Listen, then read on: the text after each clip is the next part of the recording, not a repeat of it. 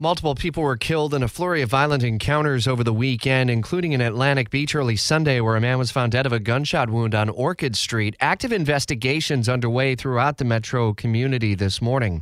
Salman Rushdie is on the road to recovery days after the author of the Satanic Verses suffered serious injuries in that stabbing at a lecture in New York. On Friday, Rushdie was removed from a ventilator Saturday and was able to talk. It is going to be a busy rush back this morning, taking on a whole different feel for many families. Summer is over and every local community now heading back.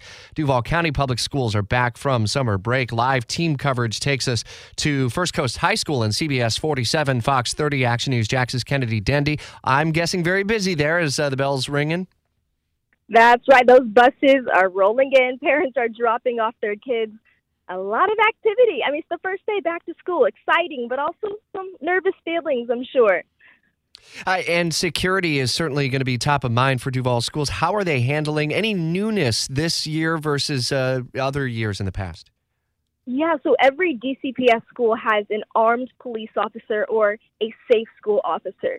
But that's not all. They're also required to do monthly lockdown active shooter and emergency drills. And they're also expanding how many cameras. I mean, 18,000 cameras at high schools and thousands more at middle and elementary, so they can watch everything that's going on through a live feed. And with a district as large as Duval Public, with anywhere between 107 and 120,000 kids, I know threats happen almost every week. How did the district handle that last year? Did they notice an uptick in threats that were reported?